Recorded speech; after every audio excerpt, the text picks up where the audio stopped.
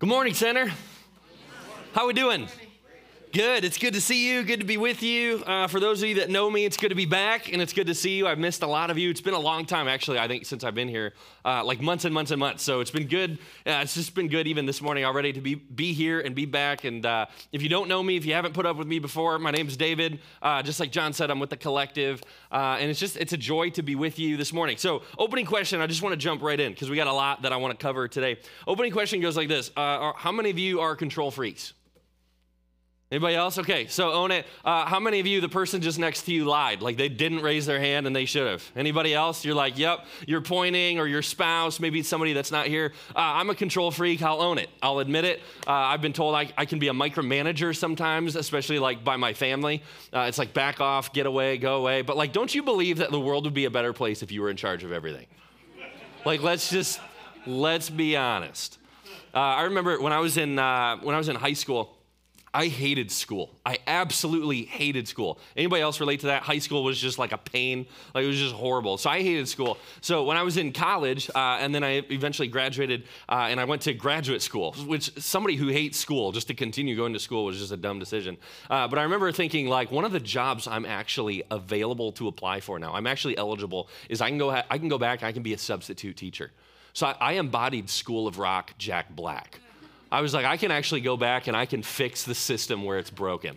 So I went into the school system. I was with middle schoolers. I was with high schoolers. I was a school bus driver. And so I really saw my role. I was like to step in. I'm like, I'm going to fix what's broken. And so I started out. I remember the first day I walked in, I was a little bit nervous, but I was like, I'm in charge. Like I'm fixing what's broken right now. And so I said, my name's Mr. Doerner. You can call me Mr. D or you can call me Mr. Cool. That grabbed so fast. Everybody called me Mr. Cool in the middle school. In the high school, nobody cared. Nobody cared at all. They all hated, you guys look like high school age. You don't care, right? You're like, you guys were the worst substitute. Just leave me alone. That was most of them. It was like they just put their heads in. They'd look right at you and go, I'm not listening to a word you say. And you go, I understand who's really in charge here. So that was my experience in high school and then also as a high school substitute teacher. But I want to ask you this question, okay? So the question goes like this. If you are a control freak, who is somebody you wish you could control in your life right now? So we're in a marriage series, okay? So obviously there's some of you, right? Awkward, don't look at the person you came with today. Sometimes it's like, wouldn't it be better? I ask you, just be honest. Would your marriage be better if you were in charge? 100%, John Gorvette says, lead pastor of Center Church. 100% my marriage would be better. How many of you, honestly, maybe you won't admit it as audibly as John, but how many of you believe like your marriage could be better if you were in charge? Kids, if you're kids, you have parents. How many of you believe that like your life could actually be better? Everybody's life could be better in your family if you were the one in charge, if you were the one calling the shots. How many of you, I'm here to preach, keep it coming. At your workplace, would it be better if you were in charge? Maybe in your local church, maybe on your team, class, whatever it is. Isn't it true that many of us believe things would get better if we were in charge or we were in control? The last one I want to ask is this. How many of you believe that your relationship with God would be better if you were in charge and he was not? Most of my life, I treat God or I approach my relationship with God like this. God, I have a great plan, and if you will adapt to my plan, things will go swimmingly. That approach hasn't worked for me, but that approach actually does come from somewhere. So if you have a Bible, let's jump in. Let's jump in right away. Genesis chapter 3 is where we're going. And you don't even need a Bible for most of you. Like if you grew up in church, you're like, Genesis chapter 3, that's like the curse, that's like the fall, that's sin, that's the serpent, that's Adam and Eve, they sinned, and there's distance and separation. It is, and that's what we're going to read together. Genesis chapter 3, verse 4, here's what it says. The serpent is speaking to the woman. So the serpent is speaking to Eve. He's tempting her. He's saying, eat this apple or eat this fruit. God said, don't even touch it. Don't go near this tree. This is not good for you. I'm in charge. You're not. Don't touch it. Don't go near it. This is bad. So please do not do it. And the serpent is speaking and he's tempting and he's twisting and he's distorting everything. And he says to Eve, the serpent says he says, you will not certainly die. The serpent said to the woman, for God knows that when you eat from it, your eyes will be opened and you will be like God. What does that mean? What does the phrase, you will be like God mean? That means you will be in charge. You will know what he knows. Therefore, you can decide. You can make your own decisions. You will have his power, or his authority, or his knowledge, or whatever it is. You will be like him. You will be equal to him. You will have the place of God, which is the authority. And that was so tempting. He even finishes, knowing good and evil. That was so tempting for Eve that she took of it and she ate it and she handed it to Adam, who was this silent observer until that point. And he takes the fruit and he eats it. And both of them made the assumption, and then they actually moved forward with it, that if I were in charge, things would be better in my life. And that was at the very beginning of creation. That was right there. So something they have in common, something we have in common. So often, all of relationships that we enter into, it's like a control thing. If we could control, if we could change, if we could manipulate, if we could adapt the circumstances or the people that we're in relationship with, if they would just do what we want them to do, things would get better. Amen? Amen. So wrong, right? You know that. That was the setup.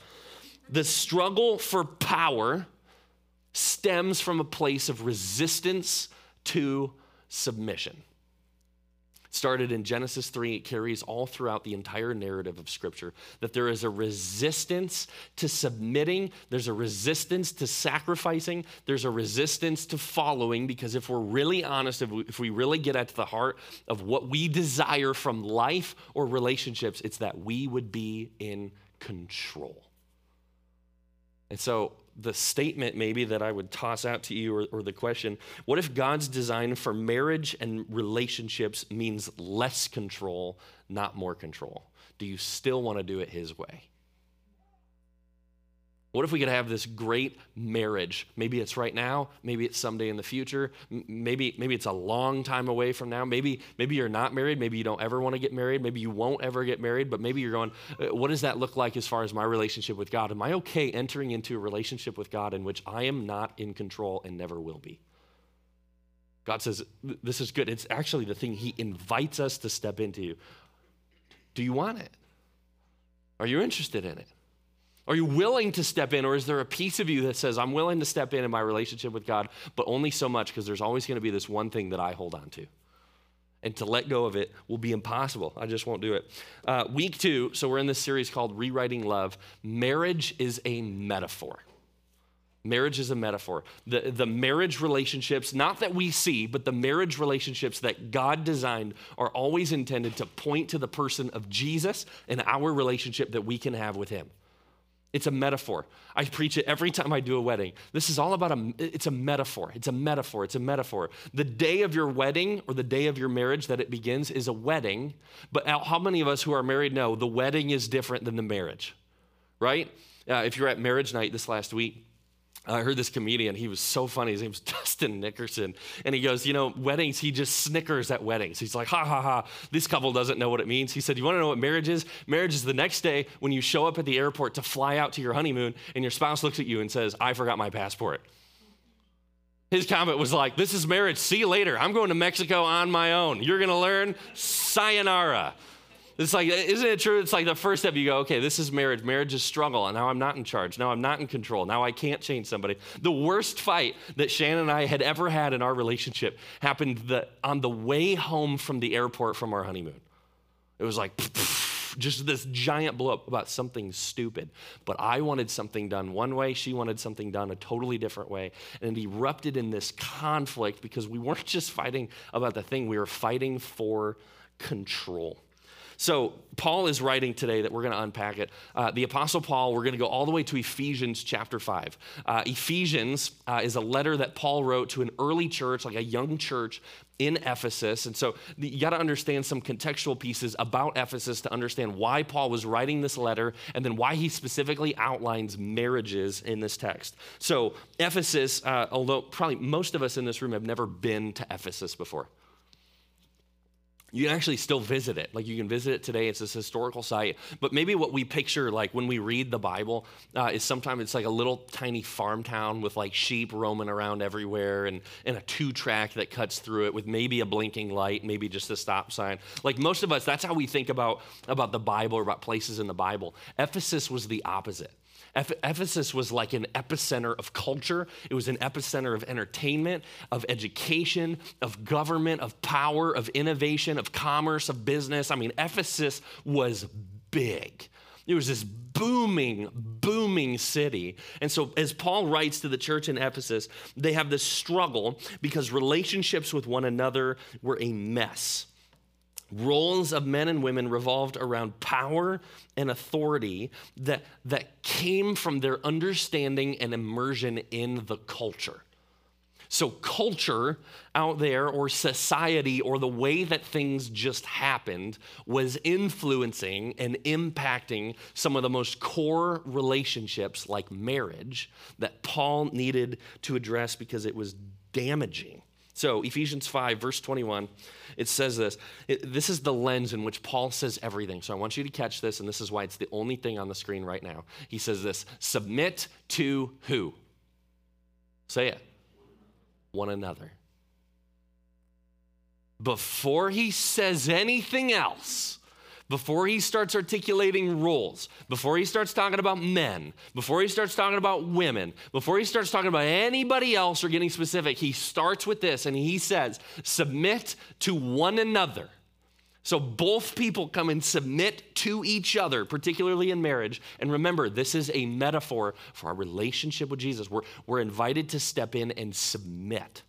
Submit to one another out of reverence for Christ. This is the lens in which we need to hear everything today. It's not one versus the other. It's not I'm in charge and you're not. It is, as we both come to the table in whatever relationship you're talking about, it is a posture of submission. Well, then you ask the question, well, then who's in charge? Who leads when you're having a submit fest? Like you're trying to out-submit the other person. Paul, he's going to articulate. So let's keep reading. Ephesians 5, verse 22. He starts with wives, and he says this. He says, wives, submit yourselves to your own husbands as you do to the Lord. For the husband is the head of the wife, as Christ is the head of the church, his body, of which he is the Savior. Now, as the church submits to Christ, so also wives should submit to their husbands in everything. Wives hate that verse, right? Understandably so. This is how awesome. What an honor and privilege that John invited me to speak on this topic to you today. So grateful for the opportunity. I remember the first time I preached on this, I was working for a camp. I worked for Spring Hill Day Camps. We traveled around. We had a staff of like 40 or 50. So we moved place to place to place. And we had like a teaching component every week. And the topic I was given was this one. And you can bet I heard from every single one of those women leading up to the sermon. They go, don't you tell me I'm supposed to submit to no man. And I went, I'm going to read the text. Put your seatbelt on. Here's what you need to understand about what was going on, and then we're going to talk about husbands in a second. So a lot of you are like, yes, all right, life verse. Wrong. It's not going to be your life verse, I promise you, for what we're going to read next. But Ephesians 5:22, it talks about wives submitting to your husbands. Husbands would have read that letter that Paul wrote and went, yes, I told you I'm in charge. Here's what was going on in the culture. Husbands always carried the bag of authority. They carried the weight. Husbands could do whatever they wanted in this culture. They could do whatever they wanted. They didn't have to love their wives. They didn't have to honor their wives. They didn't have to respect their wives. They didn't have to be faithful to their wives. Husbands held the entire bag of power and authority in all of the culture, and it was wreaking havoc. I mean, just nuts. Relationships were falling apart. And so what Paul was saying is like, the church is supposed to look different. If you have a relationship with Jesus, it's supposed to look different, and it's supposed to change everything. So as he starts with this because he knows how men think and he knows how men work. And so he's doing this. I'm going to set up the men. I'm going to set them up. And at first I want to speak to wives and say, wives, you get to embody. Remember, marriage is this metaphor. He says, wives, you get to embody the church, of which Jesus is the head. He goes, here's the metaphor. It's so complex, it's beautiful. But wives, as you submit to your husbands, the church, all of us, are called to submit to Christ as he is the head. He's saying that's the metaphor that you get to live into. But then he says this in verse 25. He says, husbands, love your wives Which husbands go, nice, I kind of feel like I got let off on that deal, right? She has to obey or listen or submit to me, but then all I have to do is love. Well, let's keep reading. Love your wives just as Christ loved the church. What did Christ do for the church? Everything.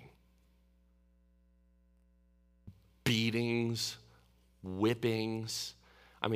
Arrested, falsely accused, no voice. As he's taken, he went before the authorities. He did it constantly on our behalf. He went to the cross. He was nailed to a cross. He hung there for hours. He interceded on our behalf. He pled with his Father, like, God, if there's any other way, but I'm willing to submit to you. I'm willing to do this for you and for our church, for the people that you've called me to. So I'm willing to pay the ultimate sacrifice. I'm not even just going to pay with my physical life, but I'm going to pay for their spiritual bondage. That's what I'm willing to do. So as Paul writes this, he goes, husbands. You can imagine, picture the tone, right? It's like a coach that's about to light you up. He goes, husbands, love your wives like Christ loved the church. And just in case men miss that, right? Details, not my strong suit. He articulates and gave himself up for her to make her holy, cleansing her by the washing with water through the word, and to present her to himself as a radiant church without stain or wrinkle or any other blemish, but holy and blameless. All of a sudden, the playing field just leveled out. Like I could picture the wives. I wrote this one down. I just thought this was funny. The wives in the room said, I am happy to submit now. Go ahead and die, and that's what I'll do. Fair? Go ahead. You want me to follow you? You want me to submit to you? You want me to respect you? Model it. You do what Christ did for the church. You lay everything down. Everything you want, everything you own, everything you have control of, everything you have power over, everything you have influence, lay it all down. It is so much easier to submit to somebody who's willing to do everything and pay everything for me. And again, marriage is this metaphor. So often we get caught in the weeds. We get caught fighting over who's in charge, who's in control, who has the power, who has the ultimate authority, who gets the say. At the end of the day, when neither one of us can agree, who gets the final word? What Jesus is saying is, I already modeled that. At the end of the day, here's what happens. You mutually submit to one another. And if marriage is a metaphor, then you mutually submit to our Heavenly Father together. That's who's in charge. That is so counterintuitive. Yeah, even let me give you a little more context to you. So men had the strong patriarchal history in families, but culture, this is why this is such a mind-boggling but culture-stirring type of verse. At this moment in history, women were there's this strong feminist movement that was taking place in Ephesus and in the culture. So women were rising up. It wasn't the traditional as far as the biblical, the man carries the whole bag and then women are just silent and in the corner and quiet. No, what was happening is the tide was turning. And so women actually had prominent leadership positions in every level of government, of education, of business. And so now that was changing in marriage. And what was happening too is so many women were so sick of being abused or neglected or forgotten that it actually affected even their relationships. So in marriage, what they would say is, oh man, you've always thought that you could sleep around or you could make decisions or you could control or you could do it. You can do whatever you want. Now I'm going to do that. So you see how culture, as they fight over power, both of them decline significantly. So as Paul is writing this, this is what's amazing about this verse. I don't know if it offends you today. There's chunks all throughout the Bible that I read and I go, that's offensive, but it's because it convicts me. If this is convicting or this is frustrating or this is angering for you, here's what I want you to know. Paul single-handedly offended everybody in 4 sentences. Because women in this group are finally getting a voice, they're finally getting control and power and authority, and Paul's saying, hey, submit it, lay it down. Men who had always had it, Paul is saying to them, submit it. Lay it down. If this is a metaphor, if the whole purpose of this is that you sacrifice, that you embody the person of Jesus, both of you as you come together, then both of you need to come to the table. That's what Paul says. That's how he outlines it. So he writes his church a letter, and I can only imagine what they thought as they read it for the first time. So here's what he's saying. To wives, don't extort, don't humiliate, don't cheat, don't manipulate, submit in love. And here's what he's saying to husbands. Lay it all down. Every last bit of it. To the point that I think so many men want to be heroic. You remember even as kids, I still remember, this is stupid. It's not in my notes. I probably shouldn't share it with you. I remember I had a dream once. And I was a firefighter. And I was a kid. I was just a little kid. It was like New York City. Street was on fire, burning down. I mean, it was like flames everywhere. People are screaming like, help. And I was there, and I'm a kid. I'm like 6. And so I just remember thinking, I can help put this fire out. I had to go to the bathroom. And I put the whole thing out. It was awesome. I was a hero. You know what happened in my dream? It's crazy how vivid it is. They're holding me up like Rudy, and they're going, David, David, David. I woke up. My bed was soaked. But I woke up a hero. This is one of my favorite dreams I've ever had. I was like, I've never been celebrated so much. I mean, it's like, wow. What Paul is saying to men, he's saying, be a hero and lay your life down. I mean, look at the Marvel movies, or you look at all the comic books growing up, whatever. The hero that's celebrated is always the one that lays his life down for somebody else. That's what Jesus did. Jesus is the ultimate hero. I mean, he took it all on. He took the enemy, the biggest, baddest enemy that's ever been. He took him on head first, and he beat him with his own life. So that we who were weak, who were selfish, who a lot of times are just dumb and self-centered and focused, so that we could benefit from his heroism. That's the call that he's put in front. So a lot of us, I would say, just speaking to men here for a second, a lot of us want to be heroes. We want to be heroic in how we live. And so we say, I would die for you. Here's what Paul is saying. Die for them every single day of your life. That's way harder. It's not just saying give up your life. It's saying submit your life. Sacrifice your life. Day in and day out for the most trivial things and for the most important things. You lay it down. And he's saying this is what the model of marriage is supposed to look like. And it's a wonder why half of all marriages don't end up finishing the finish line together. It's a wonder why so many people even today, especially the younger generation, are just going, I don't want to get married. Odds aren't really in my favor. I mean, it's like if one of every 2 flights went down, would you fly? You know, we can point fingers and we can say, you guys should just get married. I mean, 50%? But Paul is saying if you want a different experience, it requires something different from you than what the culture is willing to give it. So he single-handedly offended both groups, but he also single-handedly invited both to experience the relationship with God in a different way than they ever had before. Mark chapter 10, I love this story. It's just because it shows the reality and the realness of the disciples. Jesus picks 12 disciples, okay? A bunch of young men to follow him around. And he says this, the word what? He says, follow me. Not come so I can raise you up and be a leader. No, he goes, just come follow me. Come follow me. That's what I'm inviting you to. So these disciples follow him around, and they're getting pictures. Like Jesus is teaching and he's preaching, he's going all around, and they're getting a picture for what it means. And Jesus is saying, I'm going to establish a new kingdom. I'm going to establish a new kingdom. So what they think is they're like, Rome is oppressive. They're mean, right? They're controlling. So Jesus is going to overthrow the Romans. Jesus is going to be in charge. Jesus is going to be king. So who's going to be vice king? That's what they start wondering. They start fighting over it. So James and John start fighting over it. It says this in Mark chapter 10, so it's the Gospel of Mark, verse 31. It says, when the 10 heard about this, they became indignant with James and John because James and John began fighting over, okay, well, if you said, I want to sit on his right. No, I'm sitting on his right. You sit on his left. They're fighting back and forth. Like, I'm going to sit. I'm going to be number 2. No, I'm going to be number 2. No, you can be number 3. You're number 3 in real life anyway, so you're number 3 in this.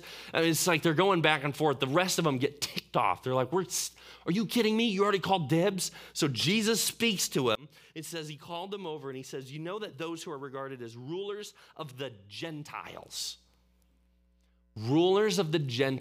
as in people out there, as in culture out there, as society out there, as marriages out there, as government officials, as business leaders, as teachers, as friends, whatever, those people out there, you know that when they're in power, they use it to their own advantage and they lord it over them. He says this, as rulers of the Gentiles, they lord it over them, and their high officials exercise authority over them. These 4 gigantic words, not so with you. Again, Jesus is going, you have to pick. Do you want what they're serving? Because they kill each other. I mean, they kill each other relationally. They kill each other, I mean, even physically, the amount of wars that take place. It's like you want to fight over control. You want to fight over wealth. You want to fight over, it's like that ends in a Genesis 3 type of relationship. Division, destruction, curse. Not so with you. I'm inviting you into this brand new thing. I'm inviting you into this thing that you haven't even tasted yet. He says, not so with you. Instead, whoever wants to become great among you must be your servant. And whoever wants to be first must be slave of all, for even, here's the metaphor, for even the Son of Man did not come to be served, but to serve and to give his life as a ransom for many. Paul's encouragement to Christian marriages wasn't, hey, in the event of a fight, in the event of a conflict, in the event of a dispute, here's who's in charge, here's the order, here's how you can get to a solution, and then get back at it. That was not his encouragement. That was not his focus. That's not even the message of Jesus. Paul's encouragement as he speaks to marriages and as he speaks to the church, so not just married people, as he speaks to the church, his encouragement and invitation to them was to come and die, just like Jesus did. It's a hard sell. I mean, can we be honest? That's a hard sell. Here's the question I would think if I'm sitting in your seat. I'm not sure I want to sign up for that. That seems expensive. That seems like it's going to cost me everything. And Paul is saying, just like Jesus is saying, just like God has said, the entire narrative of Scripture is, you understand it now. The invitation to experience me, to experience the goodness of me, to experience the blessing of me is to die to yourself. Because God is the God of resurrection. He says, when you die to yourself, I can bring you back to life. But it comes at a cost.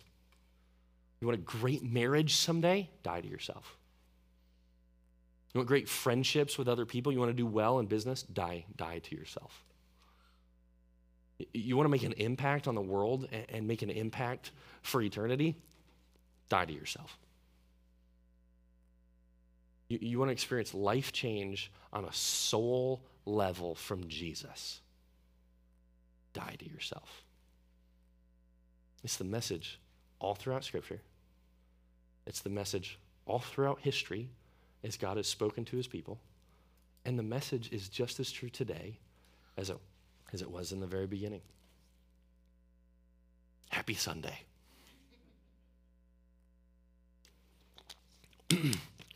I love this, though. I didn't want to leave this out.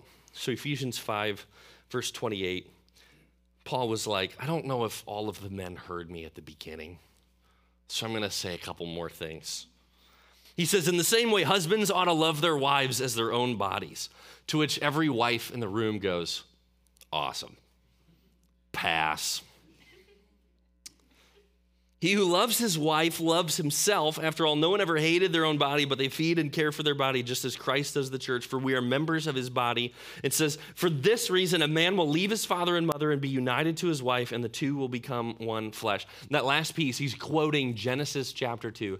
Paul is saying, again, to reiterate, another punch, another hit to the gut, to men even in particular. He says, as you love and care for your own body, take care of your spouse.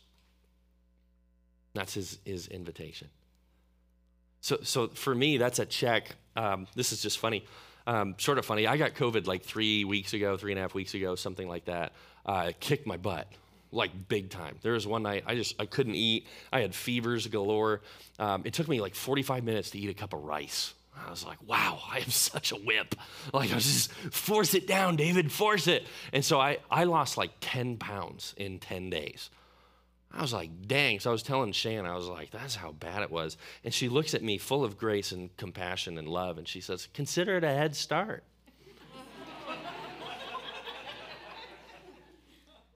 said, get behind me, Satan. Just kidding. I didn't say that. I'm scared of my wife to say that. But it bugged me.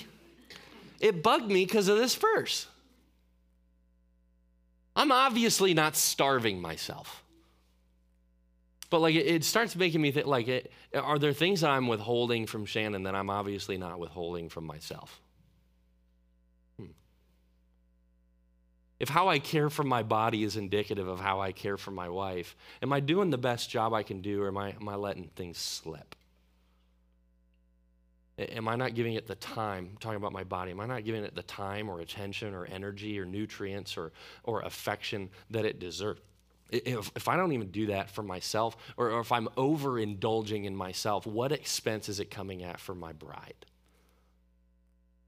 I mean, Paul's challenge to men, especially in this, is to step up by stepping down.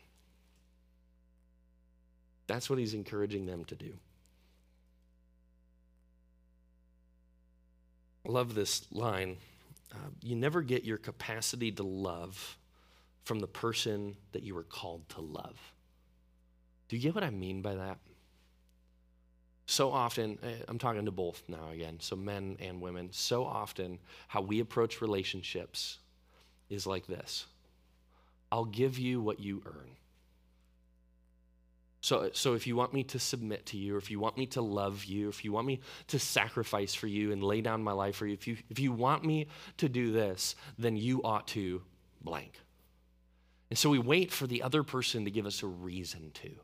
We wait for the other person to prove to us that we can be trusted with it. We wait for the other person to move. We wait for them to go first. We wait and we derive the level that we're willing to go based on the other person. But according to this, it says we never get our capacity to love. We can't determine what we're willing to do by the other person. We can't. We can't. We can't get, if we're called to love, then that's obedience between us and God. We're called to lay our lives down. We're called to submit. We're called to mutually submit to one another because it's what we're supposed to do, not because of what the other person is doing. So we can't get our capacity to love someone from that someone, but we can get it from someone else. Do you realize this is exactly what Jesus did for us on the cross? Can you imagine if that was Jesus' approach as he went to the cross and he went, I'm going to do this, but I'm going to derive it from the people I'm dying for. The people he was dying for killed him. I mean, everybody from the Roman guards to the government officials. What? Jesus died for people in government? It's in Scripture. Jesus died for people that hated him. It's in Scripture. Jesus died for people that rejected him, that denied his identity, denied him of the most basic nutrients and life. Jesus did not derive his love for us from us. It came from his heavenly Father. I mean, God, he literally said God is love. Like it's just a community.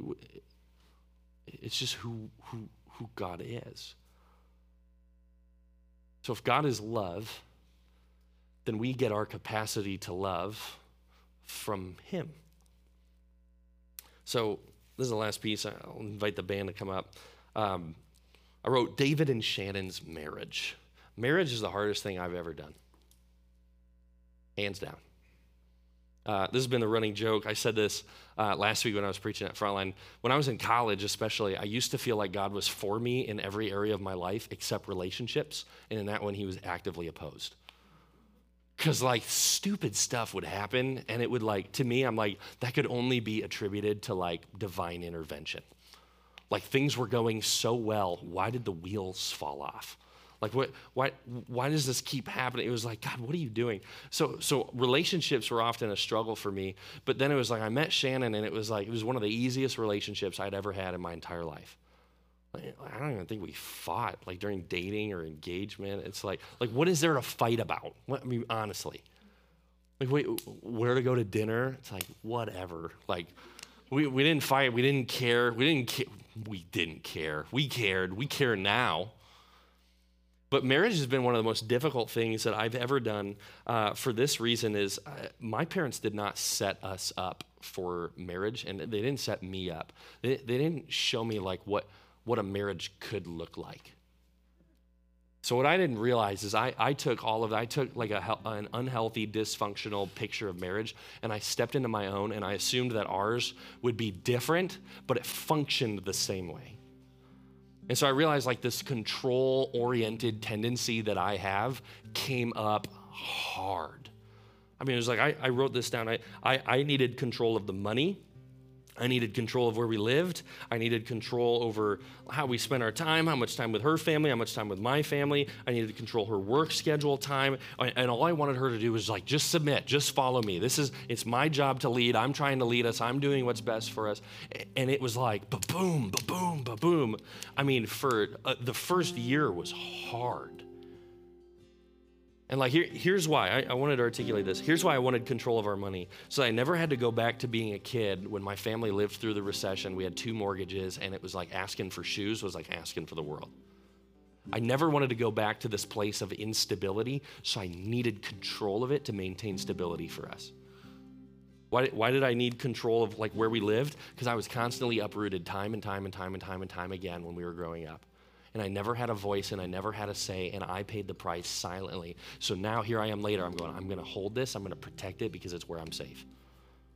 I mean, it was like everything. It just kept going back to like brokenness and dysfunction, brokenness and dysfunction, brokenness. And you want to know what's crazy? She followed me almost the entire time.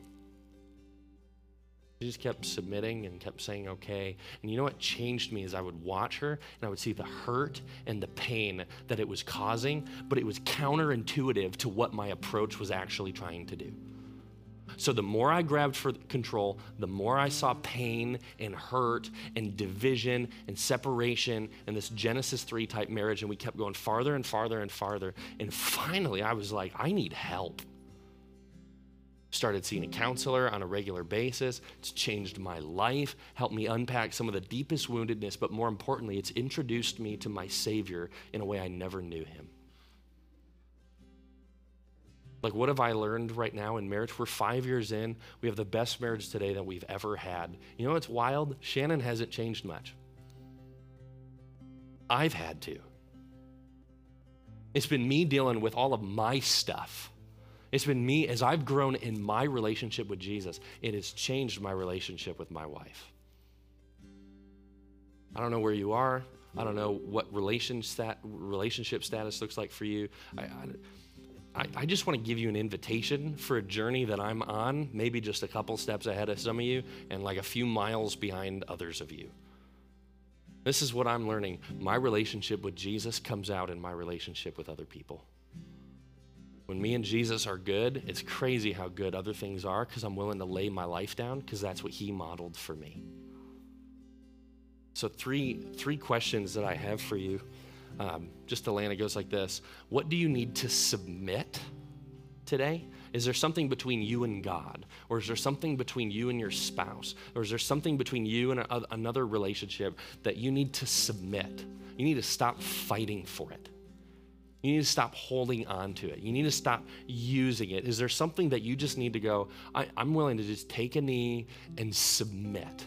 I'm talking to men and women.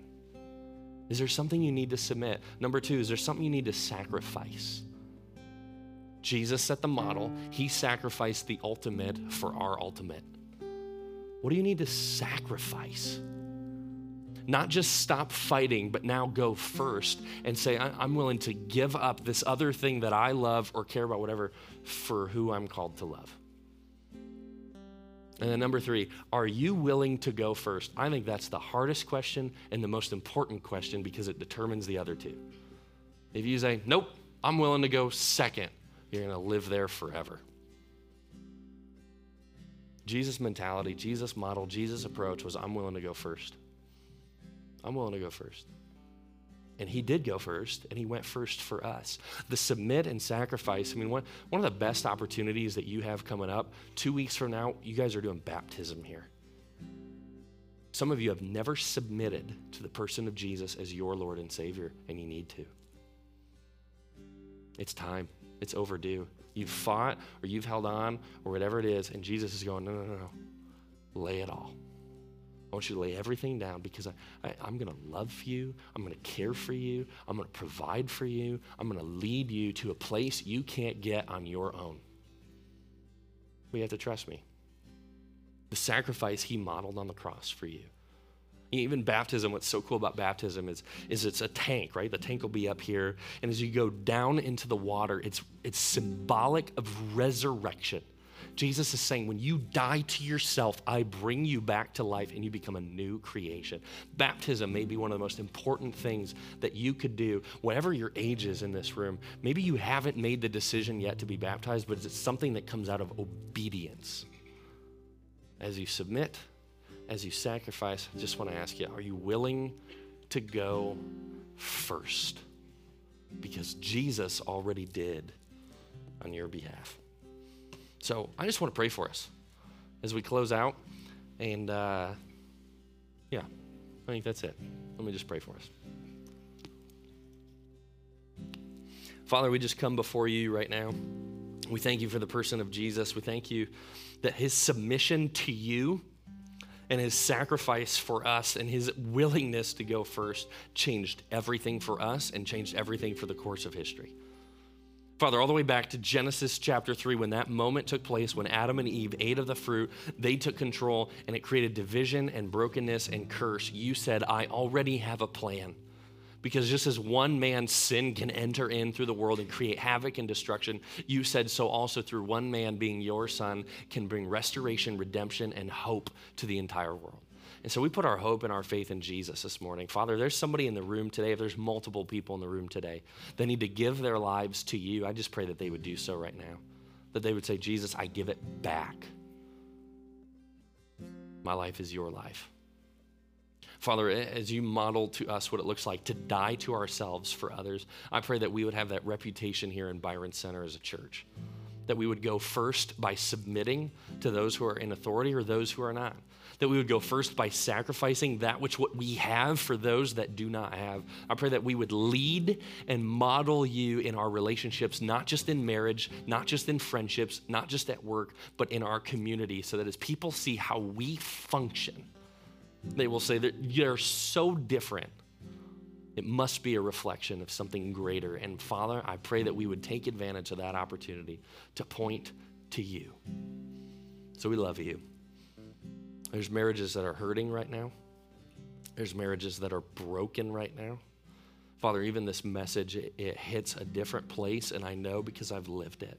Father, I pray that you would mend what has been broken. I pray for a posture of forgiveness and sensitivity. I pray for grace. I pray for mercy. I pray for honesty. And I pray for peace. Father, we lift these all up in Jesus' powerful name. And everybody said together, amen.